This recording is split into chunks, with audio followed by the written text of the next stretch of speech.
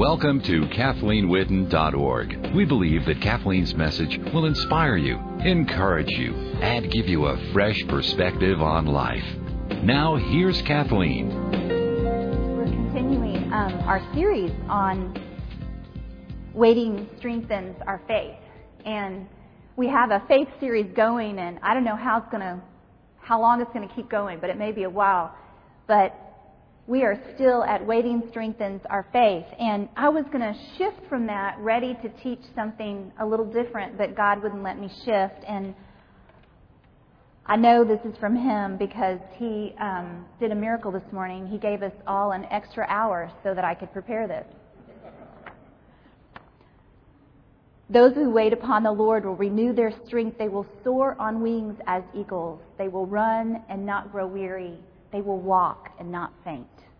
Isaiah 40:31 is such a powerful scripture. And it's what we've been talking about, and that when we wait on God, our faith is strengthened. It's when we wait. And we talked about Abraham being someone who was given a promise from God.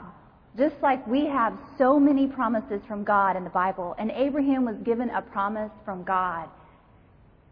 And yet, God waited to fulfill that promise past the point of possibility. And so often God will wait even in our lives to fulfill a promise past the point of possibility. How do I know that?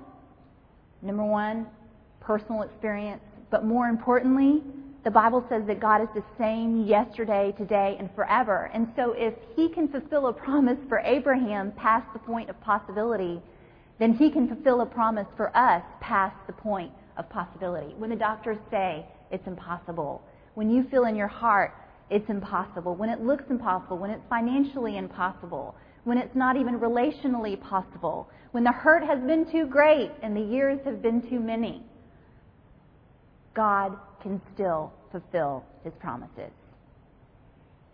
And so we're going to talk about Abraham and how Abraham waited, because there's something huge in the way that Abraham waited, because it's more than just those who wait upon the Lord.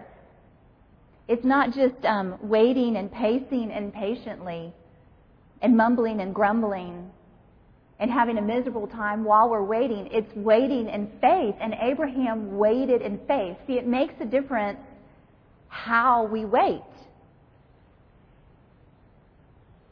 And so I wanted to read these scriptures again that we looked at last Sunday, but they're so important to look at how Abraham waited. Romans 4:18 says, against all hope, Abraham believed against all hope. In the face of impossibility, Abraham believed. Romans 4:19, without weakening in his faith, he faced the facts. Romans 4:20, yet he did not waver through the unbelief regarding the promise of God, but was strengthened in his faith, giving glory to God, being fully persuaded that God had the power to do what He had promised. So if we look at the life of Abraham, we can see how we're supposed to wait.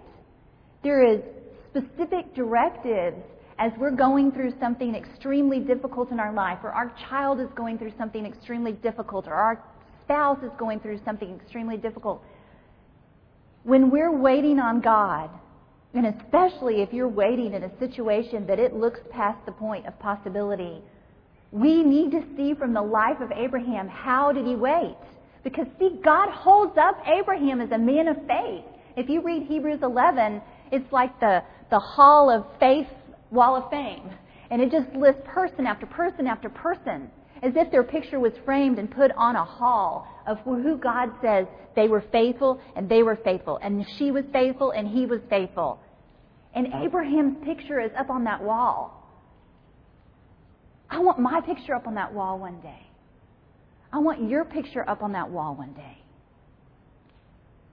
And so I have to look at, if I want to be a person that receives the promises of God, even past the point of possibility, if I want to walk in faith, and I want to walk in strength and joy and be strengthened, and so do you, and I don't want to live a life of oppression and depression and discouragement and helplessness. But I want to live a life where I can trust God no matter the circumstances. Then I need to do what Abraham did. Number one, if you look in Romans 4:18, we're pulling this out of the Scriptures. Romans 4:18 basically says, in spite of the circumstances, Abraham chose to believe God's promises. That's exactly what we need to do. First of all, we have to know them to believe them. So that's step number one. And that's why I'm so excited about the Word, and that's why I'm always like, bring your Bible, bring your Bible, bring your Bible. Because you can't believe the promises of God and live into the promises of God and stand on the promises of God unless you know the promises of God. And it never fails that I don't share the promises of God to a group of people and I don't have people looking at me like, that's in there? So we've got to know them, and then in spite of the circumstances, choose to believe them. Number two, face the facts, but refuse to let the facts weaken your faith. Face the facts, but refuse to let the facts weaken your faith. Number three, give glory to God. This will strengthen your faith. If you look at Romans 4:20, it says that Abraham did not waver through unbelief regarding the promise of God, but was strengthened in his faith. How? Giving glory to God. You know, during the hardest times of my life, I have, through tears, through pain, through horrible situations, through when I had leukemia or when I had the situation with my eyes and they were going to radiate my eyes and I was in so much pain. I practically crawled to the CD player to put in praise music and didn't want to, didn't feel like it. But see, there's something about the atmosphere of praise. The Bible says that God inhabits the praises of His people. And when you're in the deepest, darkest pit is when you need God to inhabit your presence. So giving praise to God actually strengthens our faith. And then number four, strong faith made Abraham fully persuaded that God would use His power to keep His promises. So number four is that we need to be fully persuaded that God will use His power to keep His promises. I mean, it's the simplest decision that you can make is just to receive the kingdom of heaven like a little child. And the Bible says that we can't even receive the kingdom of heaven unless we become a little child anyway. So the promise is that if I receive the kingdom of heaven like a little child, my promise back to God is, God, whatever you say, I'll believe. I just choose to trust you, no matter what the circumstances are. Well, that sounds like those hyper-faith people, Kathleen. That sounds like those people that are just unrealistic and that just walk around and sing a hallelujah chorus and don't live in reality. No.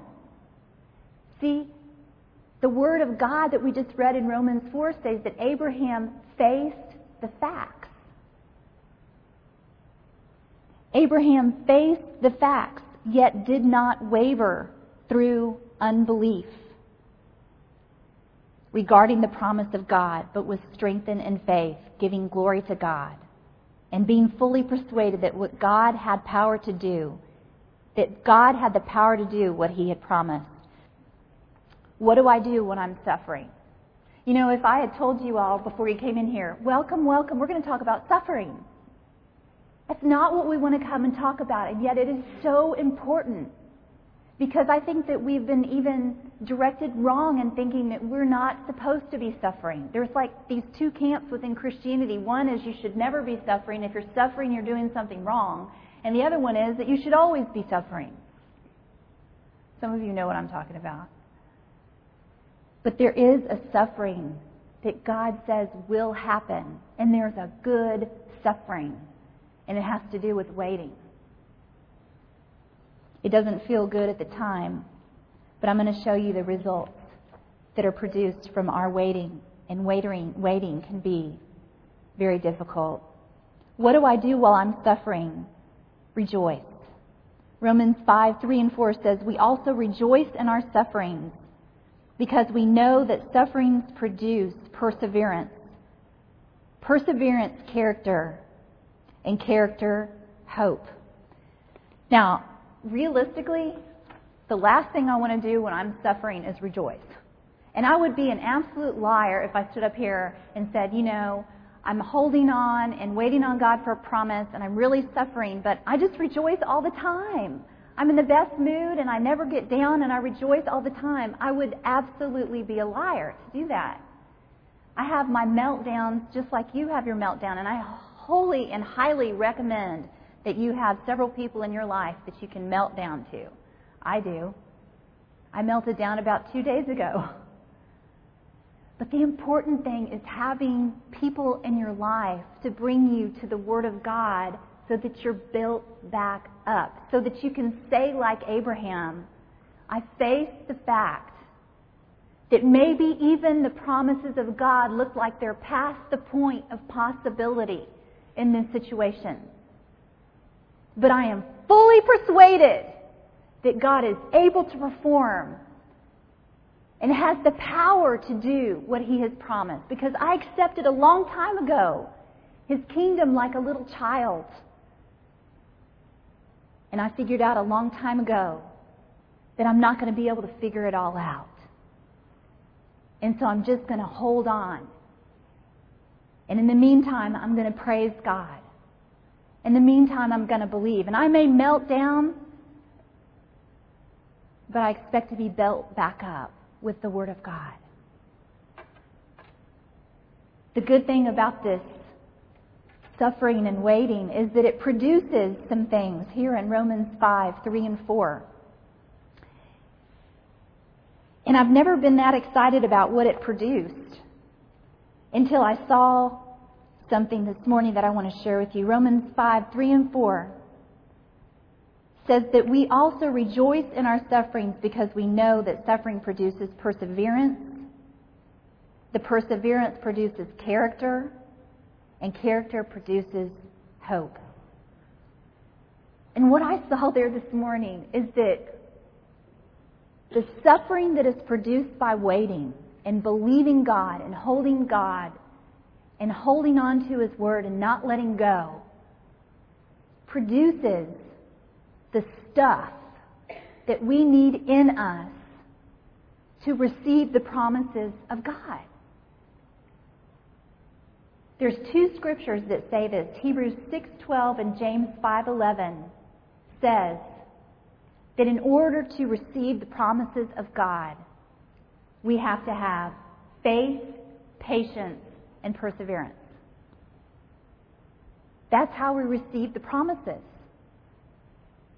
We have to have faith, patience, and perseverance. And those things are produced by waiting. I wish they weren't. I like instant things. I don't like instant coffee, but I like quick coffee. I like things that are instant. I like things that are fast. I don't like to wait. It's painful to wait. I remember reading a book on how the Amish raise their children. And it's just kind of like the stage I went through when I had my first child, and I thought I was going to make all her baby food for a morning. And I was reading this book about how the Amish raise their children, and one thing never left me. And it means so much to me right now. And I think it never left me because I thought there's got to be something to this. And it was that the Amish fathers, from when a child is very, very young and they're in that squirmy stage and they just can't sit still, will force that child to sit on his lap without moving for hours. And if he moves, he gets put right back where he was. And if he moves, he gets put right back where he was. And I thought, that's strange. And although I am not saying that that's something that we should all try, there's a principle there that child was forced to sit still and wait. And the Bible tells us, since the Amish do, they go off of so many biblical scriptures. And I'm not saying that we all become Amish. I'm not into horses. The rest of my family is. And I'm not saying that you should go to Easy's and put your youngest child in your lap and go, be still. If you move, I'm not going to let you up. Because people will probably turn you in. I'm saying that there's a principle to this, and that is that when we are forced, when God forces us to sit still and wait, and we can't move, it produces character and perseverance and hope. It produces the stuff in us that we have to receive the promises of God. Last year when my eyes went haywire, and they still think it's probably from the chemo, they're not sure, but it was the most painful thing I've ever been through in my life. And not only was I being told confusing things like we need to radiate your eyes right away and all of these things, it was so painful. It was painful to keep my eyes open. It was painful to close my eyes. It was painful to put anything in my eyes. They were giving me medication that was causing my body not to be able to absorb food. And I lost 15 pounds, and I was weak, and I was tired, and I was exasperated. And I remember just crying out to God and saying, God, what is going on? Enough. I have a rod in my back. I've been in a body cast for a year. I've had leukemia. I lost all my hair. I've had chemo, and now my eyes. And I know these bad things are not from you, but deliver me now. And He didn't. And I felt like that little Amish child on top of his father's lap, because, see, I felt my Heavenly Father's arms around me. But I couldn't move. And that waiting produces the stuff in us that God needs in order for us to do whatever it is that He's called us to do. And it motivates me even as I see one of my children squirm or they're being disciplined by their father. Lacey calls me the enabler. So I'm like, oh, he's tired, he's wet, he's hungry, he's happy, he's sad, he wants to go outside, he wants to come inside. He's been in the car too long, he wants to get in the car. Every excuse I can think of as to why one of my children is throwing a fit, my youngest one. But I'm getting to a point where it's like if they need to wait, or they need to be disciplined, or they need to sit still, it's so that God can produce that character in them that will be the stuff that they need to fulfill the call that He has on their life. See, the Bible says that we are God's workmanship, created to do the good works that were prepared before the foundation of the world. And so your child already has within him that blueprint of the plan that God has for his life.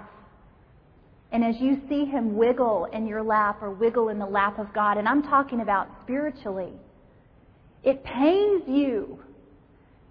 And it's like going before God. I remember hearing my dad, who's not a big, prayer person, pray out loud, let's all gather and pray, let's sing Kumbaya. That's not my dad.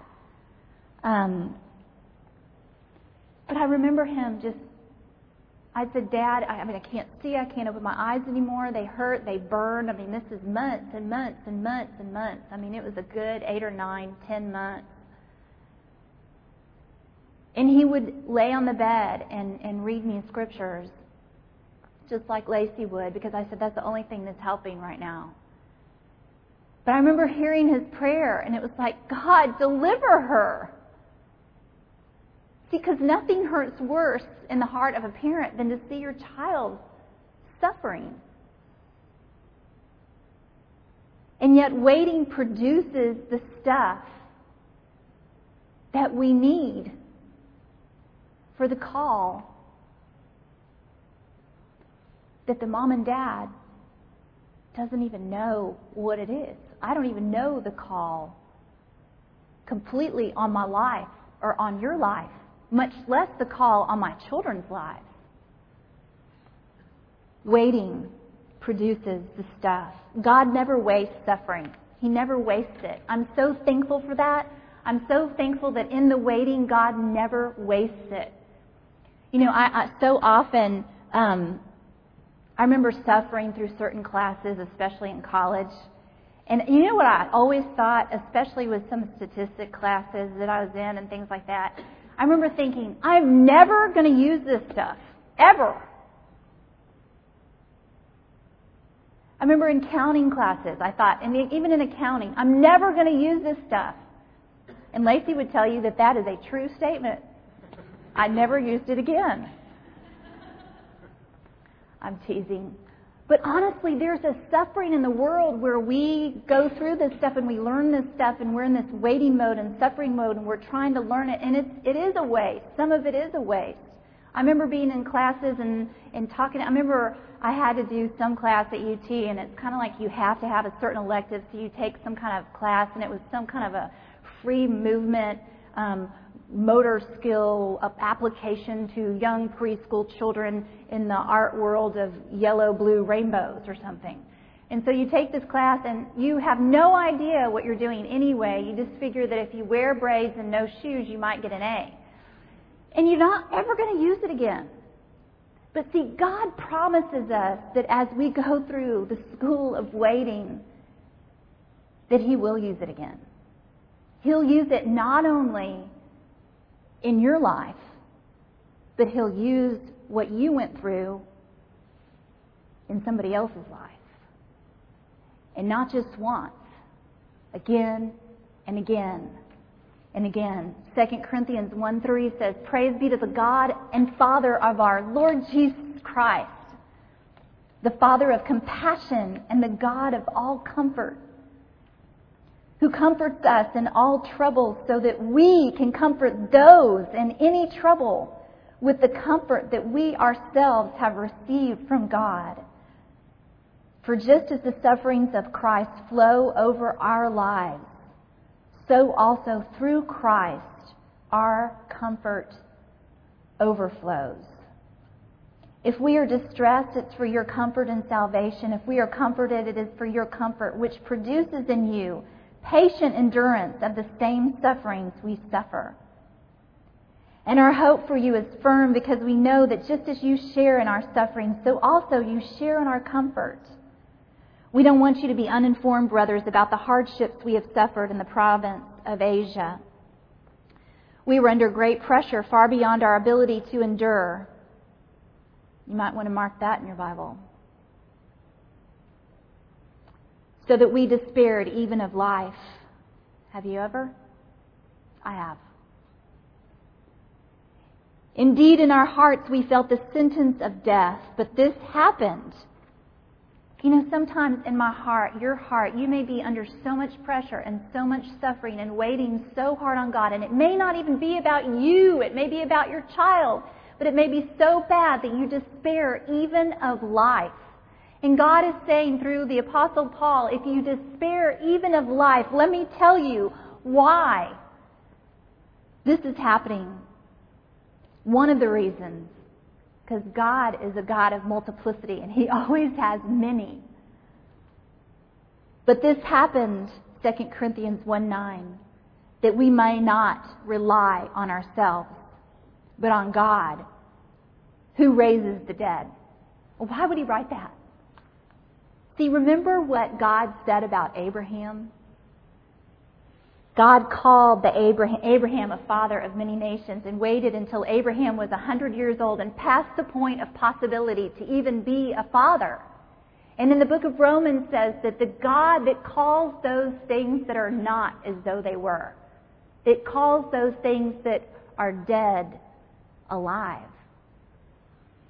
And so we read here again in 2 Corinthians that this is the God who wants us not to rely on ourselves, but to rely on Him who raises the dead. I'm going to finish with 2 Corinthians 1:10 and 1:11. He has delivered us from such a deadly peril, and He will deliver us. On Him we have set our hope. And that's probably one of the most important things you could walk out of here with today. On Him, we have set our hope that He will continue to deliver us. As you help us by your prayers, then many will give thanks on our behalf for the gracious favor granted in answer to the prayers of many. I guess I could stay there and talk about that for a long time, but I want to move on to this, and that is, how can I rejoice when I'm suffering? You know, how can you possibly rejoice in the middle of the circumstances? In the middle of the most difficult period of your life, how can you rejoice? How can you rejoice? How can you rejoice when one of your children is in pain? How can you rejoice when it doesn't look like ends are going to meet? How can you rejoice when it looks like the promises that God has given you through His Word in the Bible, which is the Logos Word of God, or the promises that God has given you through His Holy Spirit to you directly, which are the promises from God to you, which is His Rhema Word, are not going to come to pass? How can you rejoice? Well, most specifically, we have to look at what we just read in 2 Corinthians 1:10. On Him you have to set your hope. Not on the circumstances, not on the situation, on Him. On Him. You know, honestly, if I wanted to, I could bum myself out right now. I really could. I could go and read AML statistics about how long people live after having the kind of leukemia that I had. And not only would I figure out that I was somewhat of a freak of nature, but I would figure, gosh, am I going to be here next Christmas? Gosh, maybe I should feel sorry for myself. Gosh, maybe I should just do all the things I've ever wanted to do, or maybe I shouldn't even try. Or maybe I can get my mind and my eyes off of statistics, which are truth and factual, and get my eyes onto God's Word, which is the truth that sets me free from the facts that we talked about last Sunday. See, I can put my hope on God. I can rejoice in the hope of what God will do, knowing that I belong to Him and I sit in His lap and He's my dad. I belong to Him. We don't even need to have fear, knowing that we belong to Him. And my life is in His hands. Your life, if you belong to Him, is in His hands. And nothing can snatch me away. I'm not going anywhere until He tells me that I get to go. And that's great news for me. I don't have to walk in fear. You don't have to walk in fear. Number 2, how can I rejoice when I'm suffering? We can know that God promises that His hope will not disappoint. These are huge scriptures for me, because I used to be the kind of person that not only was I really fearful all the time. I know I shared with you that my mom called me her what-if child, because I was always like, well, what if this happens? And what if that happens? And it was always just, it went from reality to non-reality. But I remember one time when I was really little, my mom said to me, Kathleen, if you say what if one more time, you will be punished. Because I was fearful. And I always thought, what if, what if, what if? And I didn't know that I could be set free from that. And you may be here as an adult thinking, gosh, that's what I do in my mind all the time. I'm driving in my car and I'm thinking, what if, what if, what if? Well, we don't need to be thinking, what if, what if, what if. We need to be thinking what God wants us to think, which is the promises of God. Believing Him and relying on Him and trusting Him and putting our hope in Him, so that even as I'm waiting, and even as I'm suffering while I wait, the stuff in me and the stuff in you and the stuff in your children can be developed. That perseverance and that character and that hope can be developed for us to fully receive the promises of God, for us to fully walk into the plan that God has for our life. Jeremiah 29:11 says that God has a plan to prosper us and give us a future and a hope. John 10:10 says that the thief, the enemy, comes to steal, kill, and destroy, but that Jesus came that we might have life and life abundant. And so when I stand up here and I say, your life and my life is in God's hands, some people look like, that's maybe not a good thing. But see, when we know the hands that hold our life, not from the way that they've been described by other people, but from the mouth of God, there's trust and there's excitement and there's hope. Because God says He doesn't have bad plans for you. He has good plans for you. God says specifically, Jesus wasn't sent to this world to judge you and condemn you and to say, I'm so sorry, you have substance abuse, you can't go to heaven. John 3:16 says that He was sent to this world not to condemn the world, but to save this world so that we can get free.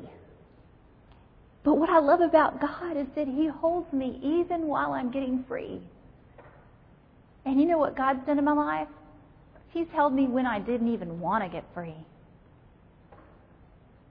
He still loves us the same. That's the God that we serve.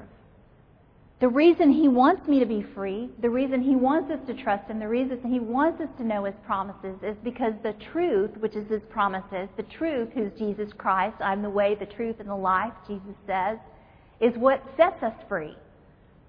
Not the stuff that's been said about God through tradition or through people's opinions or through their own circumstances. I was telling someone the other day, they were talking about a situation in their life with someone very dear to them who'd been through quite a bit. And this person said, he's angry. I don't think he'll ever serve God. He just has this idea of God just is out to get him. And he just has a circumstantial religion. And I said, you know what? If I had a circumstantial religion, I would be an atheist. And so would a lot of you in this room. But what I've seen is that when we have a circumstance that's difficult in our life, but we have a God who's bigger than the circumstance and who calls those things that are not as though they were, and who makes things that are dead be risen from the dead, and who is not contained and restrained by fact because He is truth, and truth is above fact, and truth changes fact.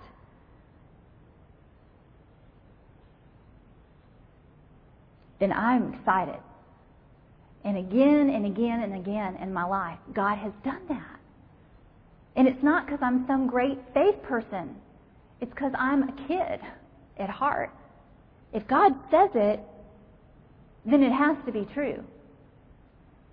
And all I got to do is hold on until it happens. And that's what we're talking about this morning. It's holding on and waiting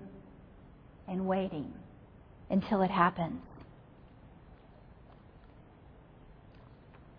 I want to read some scriptures about not being disappointed, because I told you that when I was little I was full of fear, but I also had this pervasive feeling, even as an adult, that I was going to be disappointed. Like if things were going too well, then disappointment was just around the corner. Or that God was always going to kind of disappoint me. And I want you to see these and keep these scriptures because they're important. Psalm 22, verse 5, in the second part, says, "In you, God, they trusted and were not disappointed." Isaiah 49, verse 23 says, "Those who hope in me will not be disappointed." Romans 9:33 says, "The one who trusts in Him will not be disappointed or put to shame." Sometimes we fear disappointment and shame. They go hand in hand. Romans 10:11 says, as the Scripture says, anyone who trusts in Him will never be disappointed or put to shame. And I think it's important there that we look at something really quickly. And I know now I am going to have to continue this next Sunday. I was hoping not to, but there's a temporal disappointment and there's an ultimate disappointment. And when I was talking about there being sometimes two camps of Christians, one who says you should never suffer, and if you're suffering, you're doing something wrong. If you're waiting on God and it hadn't happened yet, then you're just not having the right faith or you're doing something wrong. There are groups of Christians that believe that way. But then there's the polar opposite group of Christians that says you should always suffer. Believing God and following God is about suffering. You should never have any fun. Nothing good's going to happen in this life. And we're just waiting to be taken to heaven. Come and suffer with us at our church. And then there's our friends who are like, come and suffer with you at your church or go golfing. That's a tough one. I'm not sure which one to choose. Come and suffer at your church or go to the ranch.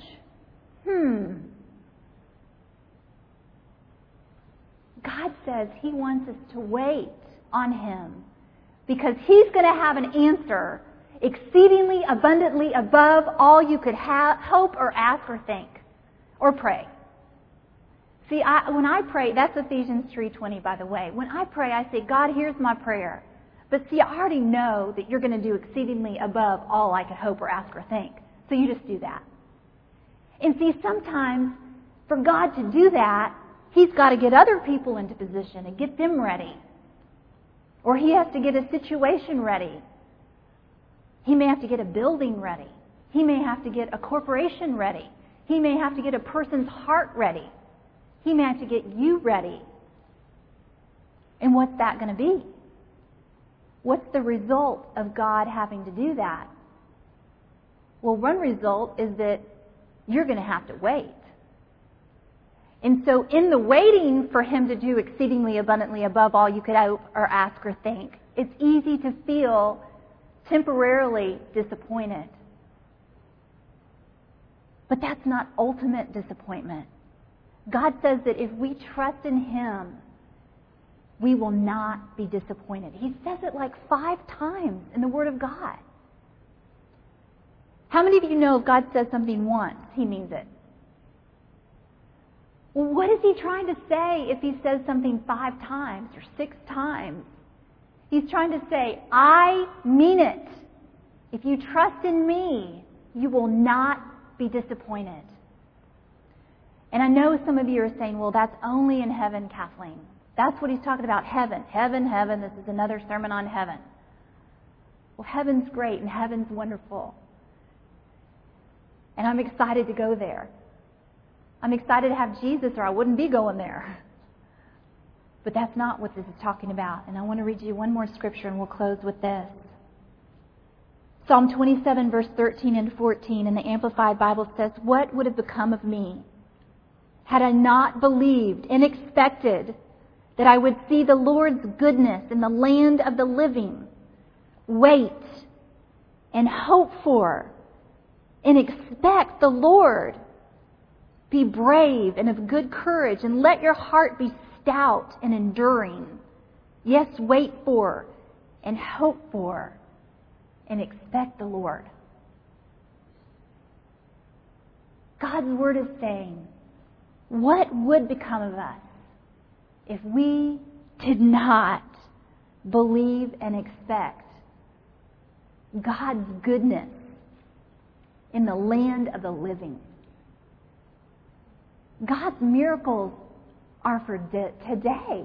I mean, we're not going to need miracles in heaven. God's answers are for today. But sometimes we have to wait. And we have to trust. And we have to believe like that little child. And I know that God so often has had me on His lap. And He has held me and not let me move. And I've tried to squirm. And I've tried to get down. and I've tried to say, God, I can't do this anymore. And I've despaired even of my life. And you may be here this morning feeling exactly that way. But God says, don't give up your hope in Him, and don't let go of the promises of God. Because the one who promised is faithful to fulfill. The one who promised is faithful, even when I'm not, even when you're not. Heavenly Father, I just thank you this morning. We rejoice in you. We thank you that as we rejoice in you, you fill the atmosphere of this room. We just praise you for all that you've done in our lives. Forgive us, Lord, for not being thankful for all that you've already done, for all the things that you've done in our lives that we haven't deserved, for our children, for our friends, for the memories that we've had, for the parents that we've had. We all have different things that we have to be thankful for, God. And God, I just pray for anyone that's in a situation today that just looks hopeless, where they're despairing even of their own life, where your promises look past the point of possibility.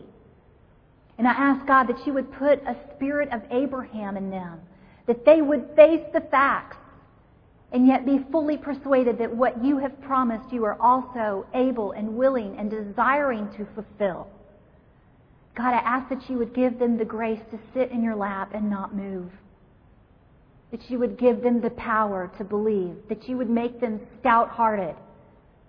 That you would give them a forehead of flint like you gave the prophets. To not ever think on anything other than the truth of your word. Father, we would despair unless we would have believed that we would see your goodness in the land of the living.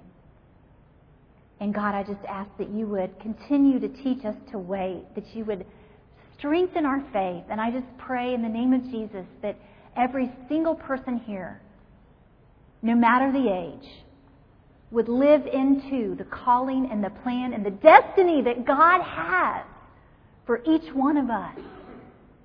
And that you would find us faithful enough to do so. In Jesus' name, amen. We hope that you've enjoyed Kathleen's message. To order a copy of this and other messages, please call us in San Antonio, Texas at 210-822-5500 or toll free outside the San Antonio area, 877-397-7773. That's 1-877-397-7773. Visit our website, KathleenWhitten.org, KathleenWhitten.org. Thank you.